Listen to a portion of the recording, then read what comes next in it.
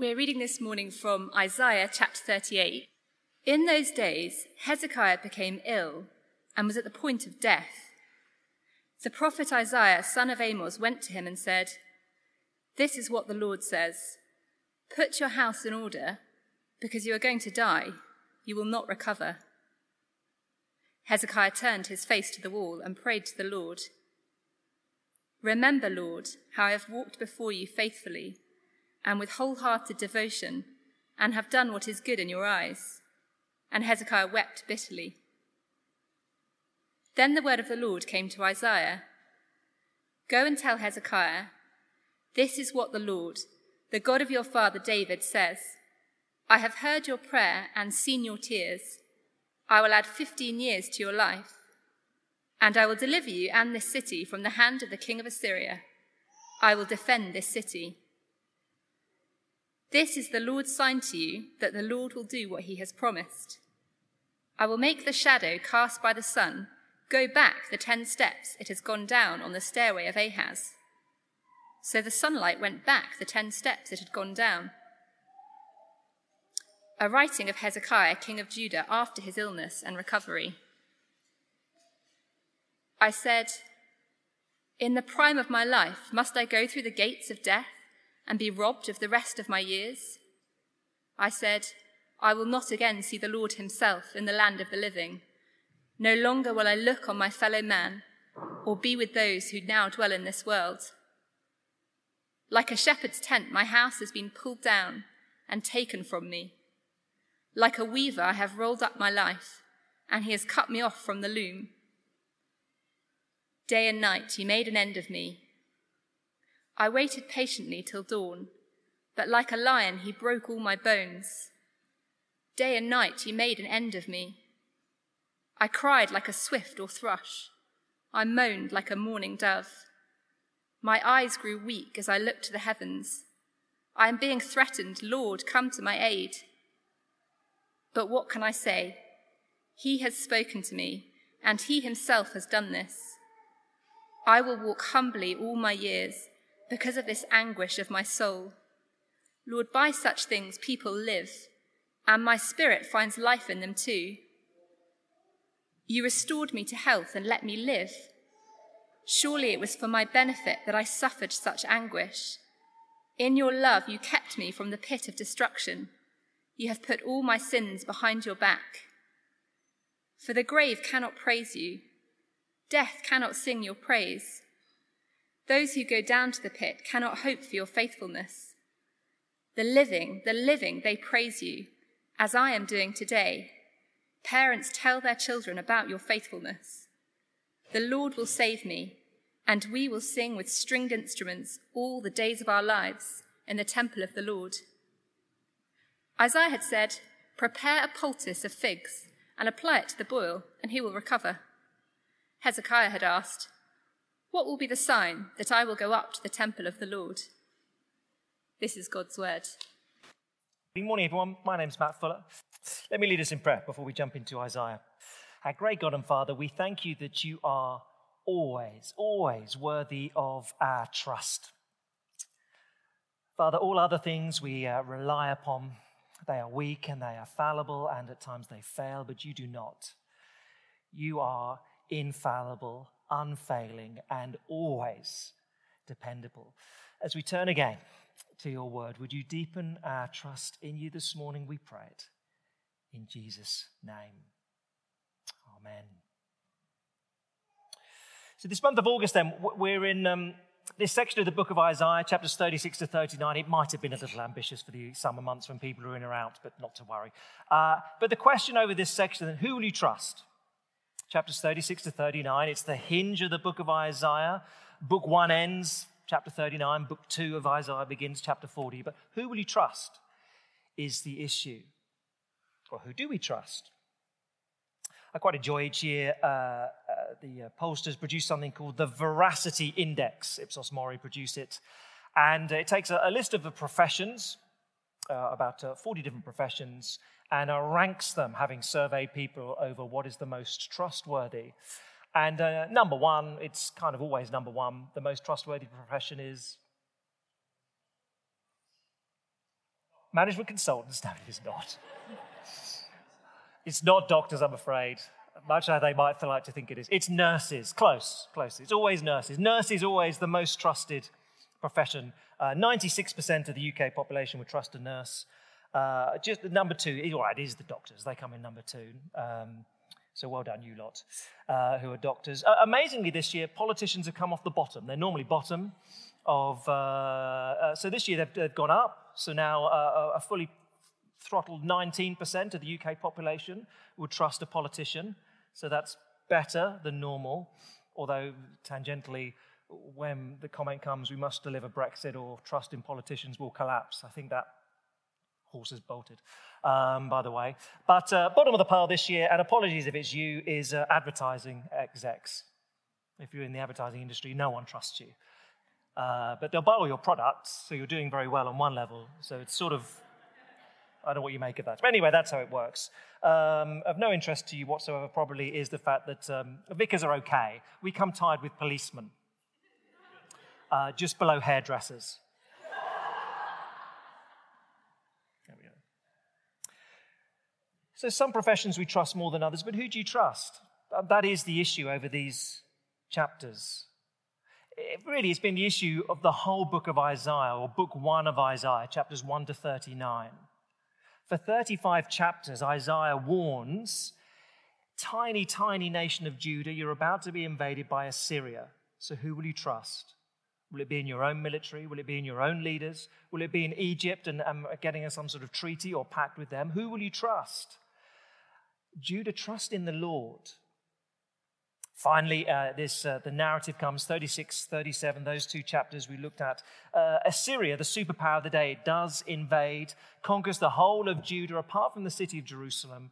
The king, Hezekiah, good guy, hero, says, no, we trust in the Lord. And so then Assyria is then defeated and runs away. So for 35 chapters, the warning, 2 chapters, the crisis comes. But really chapters 36 and 37, Hezekiah is the hero. And you may not know him very well, but in the Old Testament, he's number 3. He's the bronze medal king, if you will. David gets the most column inches, Solomon the next. Hezekiah is number 3 in your rankings in terms of just sheer coverage that the Bible gives to him, and would be described as 2 Kings chapter 22, Hezekiah, he did what was right in the eyes of the Lord. He's a good guy, one of the very best kings, and he's been a hero, chapters 36 and 37. Really, that the nation is spared because of Hezekiah's trust in the Lord. Great. And then we get these 2 chapters, chapter 38 and 39, which conclude part 1 of Isaiah, and Hezekiah,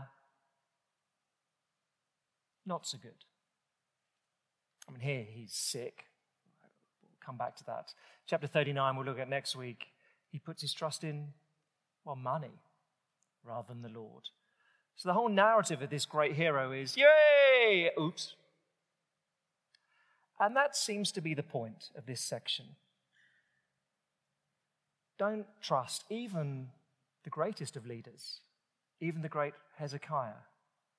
You trust in the Lord. Just one little detail that is quite important for this week and next week. But the odd thing is we've gone back in time here. So actually, chapter 38 is 10 years before chapters 36 and 37. You can get some sense of this in the reading we had. Chapter 38, verse 5, Hezekiah is sick. But the Lord says, go and tell Hezekiah, this is what the Lord, chapter 38, verse 5, this is what the Lord, the God of your David says, for Father David says, I have heard your prayer, seen your tears. I will add 15 years to your life, and I will, future tense, deliver you in this city from the hand of the king of Assyria. I will defend this city. Well, we've just been told about that. So the chapters are out of order. The sort of timeline I've scribbled in that table at the bottom there. So here in chapter 38, it's about 711 BC. A decade before the events of chapters 36 and 37 are at 701. And again, why do this? Why have Hezekiah's great triumph? Hooray! He's one of the best kings we've got. Followed by, oops, Well, mainly again, so the point is, don't trust even the best of your kings. Trust the Lord. Trust the Lord. Look, we're going to look at this narrative under three headings. He's a man who feared death. He's a man whose pain led to faith. And then lastly, the king whose pain brings us life. I'll try and explain it as we go through. But we'll just work our way through chapter 38. First then, Hezekiah, verses 1 to 14, he's a man who feared death. So chapter 38, verse 1. In those days, Hezekiah became ill and was at the point of death. The prophet Isaiah, son of Amos, went to him and gave him these tender words of comfort. This is what the Lord says: put your house in order, you are going to die. You will not recover. Isaiah, I feel like I'm going to die. You are going to die. Yes, that is exactly what's going to happen to you. Oh, thanks. I mean, that's the bedside manner of a doctor. But there we go, it's fairly brutal. But Hezekiah's response is an interesting one. He gets this word from God. Yeah, you're going to die. But he gets something very right here, Hezekiah. Verse 2, he turned his face to the wall and prayed to the Lord. Remember, Lord, how I've walked before you faithfully with wholehearted devotion, have done what is good in your eyes. And he wept bitterly. And that's right. 1 Kings 22 would say, yeah, he was a good king. He was faithful, not perfect. No one's ever perfect, but he was faithful. He was loyal to the Lord. He's good.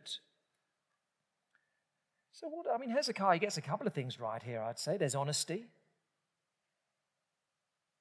It's a great thing. He pours out his heart to his heavenly Father and says, I'm gutted. At this point in life, I'm 39 years old. I've not had any children. There's no king to take over. I don't want to go. I'm not ready to go. He gets his honesty. I think you'd also have to say there's a trust in God's character. Take something that the Lord says through Isaiah, you are going to die. And Hezekiah says, Lord, I'm going to pray to you though. Not yet. I know what you've said to me, but I know your character. And I know that there are times when you say something to your people to stimulate them to pray. You'll say to Moses, I'm going to destroy the people. But you get Moses to pray and you say, okay, I won't. Sometimes what you always intend to do, you achieve through the prayers of your people. I know you're merciful, so I'm going to keep praying to you. So he gets those things right, I'd say. And so the Lord's answer comes to him, verse 4. The word of the Lord came to Isaiah, go and tell Hezekiah, okay, yeah, you can have 15 more years and you will be delivered when, in a decade's time, Assyria invades the country. Oh, well, that's all good news. And so Hezekiah says, right, I'm going to write a song about this. So chapter 38, verse 9, you get this song. But I don't know what you thought about it. It's a slightly odd song. So verse 9, a writing of Hezekiah, king of Judah, after his illness and recovery. I've been really sick, and God said, no, you're not going to die, and when you're invaded, you'll conquer the invaders. So you might expect something a little cheerful, a little upbeat from Hezekiah. And, well, I think what he gives us for people of a certain generation is a song that Morrissey might have composed for the Smiths. It's all very gloomy. There's no thankfulness really until right at the end. Most of the song is, well, I'm 39, I was about to die, and now I get to live a bit longer. Oh. And that's it, really. It's not the most upbeat or celebratory. So verse 10, I said, in the prime of my life, must I go through the gates of death and be robbed of the rest of my years? Verse 11, I said, I'll not again see the Lord himself in the land of the living. No longer will I look on my fellow man or be with those who now dwell in this world. It's not Mr. Cheerful. Verse 12, you get these strange pictures. Like a shepherd's tent, my house has been pulled down and taken from me. It was miserable. I was sleeping in my tent in a field and I woke up and someone had nicked my tent. That's what my life felt like. Oh, thanks. Or verse 12, like a weaver, I've rolled up my life and he's cut me off from the loom. Culturally, you'd spend weeks weaving a rug on the loom, and you wake up one morning and someone's stolen what you've made. Oh, I've invested all my life in this and, it's all gone. Verse 13, I waited patiently till dawn, but like a lion, he broke all my bones. Day and night, you made an end of me. I waited to get better. I waited, but God, and it just got worse and worse. Verse 14, I cried like a swift or thrush. I moaned like a mourning dove. My eyes grew weak as I looked to the heavens. I'm being threatened, Lord. Come to my aid. I just felt like an animal that had been wounded. I was like something run over, dying at the side of a road.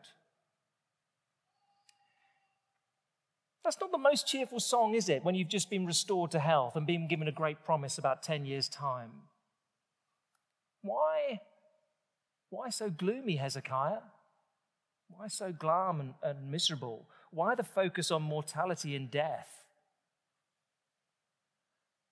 And why here? Why put it in chapter 38 after the great chapters of 36 and 37? It's as if you were writing, an obituary of Winston Churchill. And you said, the great years, the war years, he was such a hero. But what I really want to focus on are the early years in Gallipoli when he really screwed up and hundreds of thousands died. That's what I really want to tell you about. And you said, no, tell us about the good stuff and at least finish on the good stuff. And that was bad, and he wasn't very good when he was in the Admiralty. He made lots of mistakes there. But just remember the good stuff. That's not what we're given here. Because at the end of part 1 of Isaiah, the message is very clear. Hezekiah was great, but he'll die. So who are you going to trust? Who would you trust, Israel? Yeah, he's been a wonderful king, the best king for generations, but who will you trust? And so for us of the 21st century, the same point applies. Who will you trust? Look, even the best of kings will let you down and fail and die. Even the best of pastors will let you down. Every pastor has feet of clay, as do you. Every Christian leader battles ongoing sin, as do you. Every leader needs friends to whom they're accountable, as do you. Yet God gives leaders to his church today, and they're a blessing, but they fail, and certainly they'll die. So who will you trust? Trust in the Lord. He'll not let you down. He'll not fail. He'll not die. That's why this chapter is here and not where it should be, before the events of a 701. So look, Hezekiah, he's a man who feared death. He's a man who would die. There is something very positive to learn from him, though. He is a man whose pain led to faith. Verse 15, you start to get a change in the mood of the song. Okay? So he's a man whose pain led to faith, verses 15 to 20. Why did Hezekiah get so sick? Verse 15. What can I say? He, the Lord, has spoken to me. He, the Lord himself has done this, made me sick. I'll walk humbly all my years because of this anguish of my soul. God has done this. Lord, by such things people live, and my spirit finds life in them too. You restored me to health. You let me live. Well, that's good.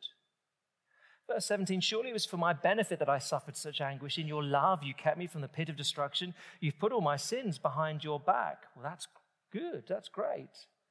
Verse 18, a classic sort of Old Testament view of death. The grave cannot praise you. Death cannot sing your praise. Those who go down to the pit cannot hope for your faithfulness. They didn't have the clear hope of resurrection that Christians would have today. And then really only 19 to 20, you get the positive. The living, they praise you. As I'm doing today, I'm praising you. Parents tell their children about your faithfulness. The Lord will save me, and we will sing with stringed instruments. So it moves to positive. But what do you make of verse 17? It's the one that jumps out at me in his description. Verse 17. Surely it was for my benefit that I suffered such anguish. What do you make of that?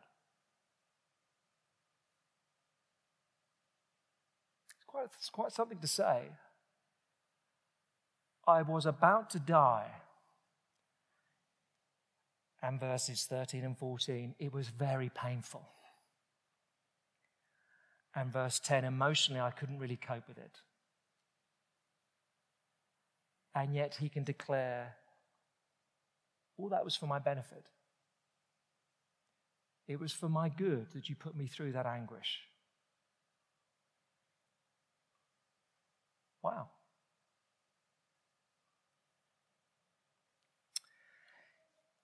So here we have the backstory for how Hezekiah was able to trust in the Lord when Assyria, the great superpower of the day, invaded tiny little bitty Judah.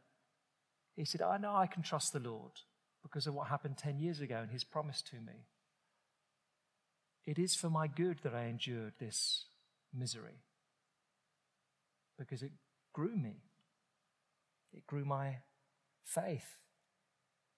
Chapter 38 explains how he becomes a man of faith, able to trust the Lord against the odds when invaded. Without sickness in without sickness in the year 711 BC, Hezekiah would not have trusted the Lord a decade later. It was for his good. Actually, it was for the nation's good that he endured such sickness.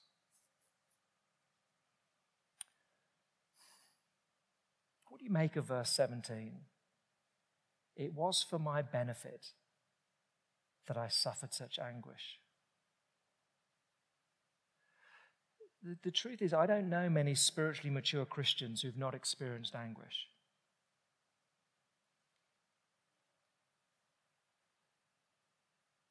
Because it is in experiencing that and trusting the Lord through that you become mature. That's Hezekiah's testimony. At the risk of embarrassment to one of the godparents, we interviewed Jay just at church on Sunday night a couple of weeks ago.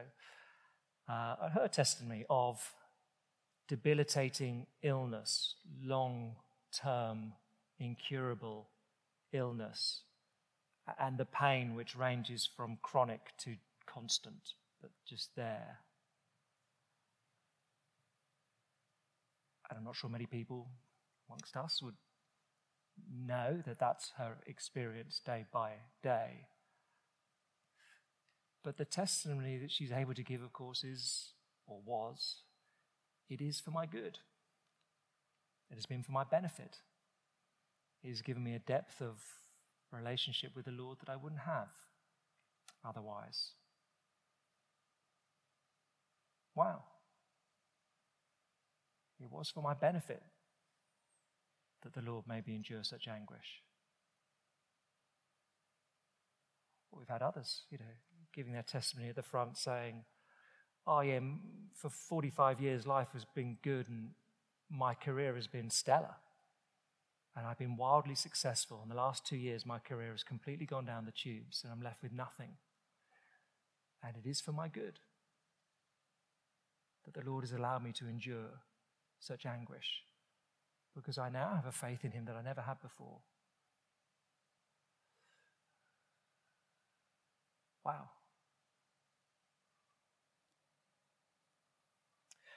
What do you do in sickness? What will you do in sickness? Can you say that? Verse 17. Can you say that in setback? It was for my benefit that I suffered such anguish. You can only say that if you know that the Lord's character. So there's Hezekiah. In one sense, he's a man that you and I can observe and learn from. He's a man who feared death. He's a man whose pain led to faith. But Isaiah crucially wants us to know this. It wants us to look beyond him and say, look, in Hezekiah, you see a picture, a shadow, a prequel of the king whose pain brings us life. That's the third thing we need to look at. He's the king whose pain brings us life. Don't put your trust in Hezekiah. He'll let you down and he'll die. Put your faith in a better king than him who will come. Let me give you 2 minutes of close attention here. Isaiah is a wonderfully crafted book. There's lots of poetry, but lots of things interwoven here. There's a connection that in the text is not so easy to spot between Hezekiah's experience, described here in chapter 38, and that a few chapters later of the suffering servant in chapter 53 that the New Testament says is Jesus Christ. So let me give you one or two examples. So here's one you get. So chapter 38, verse 9. It is a writing of Hezekiah, king of Judah, after his sickness and recovery. Well, the servant, who we know to be Jesus Christ, is described in these terms, chapter 53, verse 10. It was the Lord's will to crush him and cause his sickness. We're meant to read this and then meant to read chapter 53 and think, hold a minute, Hezekiah experiences lots that the servant Jesus will experience. There's lots more. So Hezekiah thought he would leave the land of the living, chapter 38, verse 11. We're told Jesus was cut off from the land of the living, chapter 53, verse 8. Here, verse 13, Hezekiah had his bones broken. Well, and we'll read that Jesus had his bones broken on the cross. Here, chapter 38, verse 17, Hezekiah says, I know that my sin has been put out of sight. Well, Isaiah 53 will tell you that it was the death of Jesus Christ that puts our sins out of sight. Here, chapter 38, Hezekiah says, the grave cannot praise you. The grave is a place of no hope. The Christian knows the grave of Jesus Christ is a place of enormous hope because he went in, but he came out again. I guess most of all, that chapter 38, verse 20, it's a very strange movement here. The Lord will save me, and we will sing with stringed instruments. Do you see the movement from the singular to the plural? The Lord will save me, and we will sing. Well, that's the Christian's knowledge. That the Lord, God the Father, raised Jesus from the grave, and we sing because we know that death can be conquered.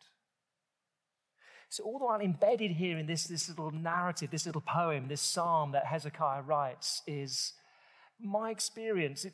Look beyond me. Don't put your trust in me. Look beyond me. There's another one coming who will experience sort of what I did, but much more. And whereas I feared death, the one who's coming will not fear death. And whereas my pain, it grew my faith, well, if you know Jesus, you'll be able to trust him in your pain even more than I could. The point here is we have a better king than Hezekiah. We have a better hope. You and I have a king whose pain brings us life. All the while, this is saying, don't trust in Hezekiah. Look beyond him. There's a better king. There's one you need. Well, it makes all the difference in the world. You don't need to fear death. You don't need to be hopeless in distress, in adversity, if you know the King Jesus, whose death brings great hope. There was a story a little while ago on the BBC News. I happened to be watching the news, and it's one of those towards the end, sort of filler good news. Isn't this sort of interesting and finally type story? And it was about a lad, Reuben Hill, and he had a brain tumour, and this was being operated on. But the reason it was being reported was pioneering surgery because they'd kept him awake during the surgery on his brain because they were so nervous about doing permanent damage to his communication and his ability to speak. They thought, well, what we'll drug him, sedate him heavily, so he was very groggy, but they required him to keep talking during surgery.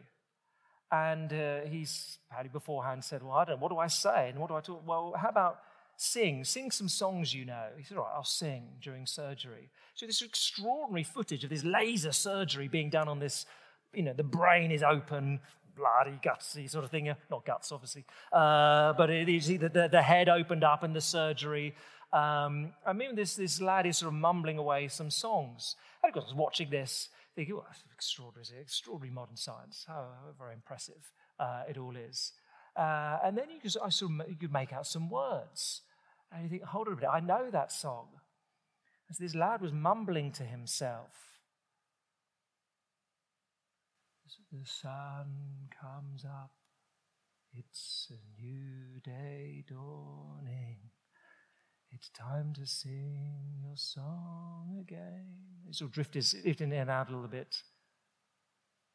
Because it's extraordinary to hear someone going through brain surgery sing, whatever may pass, and whatever goes before me, let me be singing when evening comes. Bless the Lord, oh my soul. And of course, no one comments on the BBC on exactly what he's singing. But you think, well, yeah, there's a lad who in this extraordinary surgery can say, yeah, whatever may pass, whatever lies before me, I want to sing. I want to sing because I trust the Lord. And more than Hezekiah, I know I have a Lord who's gone through death. And what's the worst that can happen? Well, I guess that I join him. It was lovely. And you and I can sing. I mean, that's the sort of big picture of Isaiah. He keeps moving. The people keep being moved from sinning to singing throughout the book of Isaiah. And that is what happens when we look to Jesus. So chapter 38, don't trust even the best of your leaders. Trust in the Lord. Men can fail us. Jesus will not. Men can change. Jesus does not. Men will die. Jesus will live forever. Men can betray us. Jesus will never betray you. Men can break promises. He'll never break a promise. Trust him. Who will you put your trust in? Isaiah asks. Trust him. Let me lead us in prayer.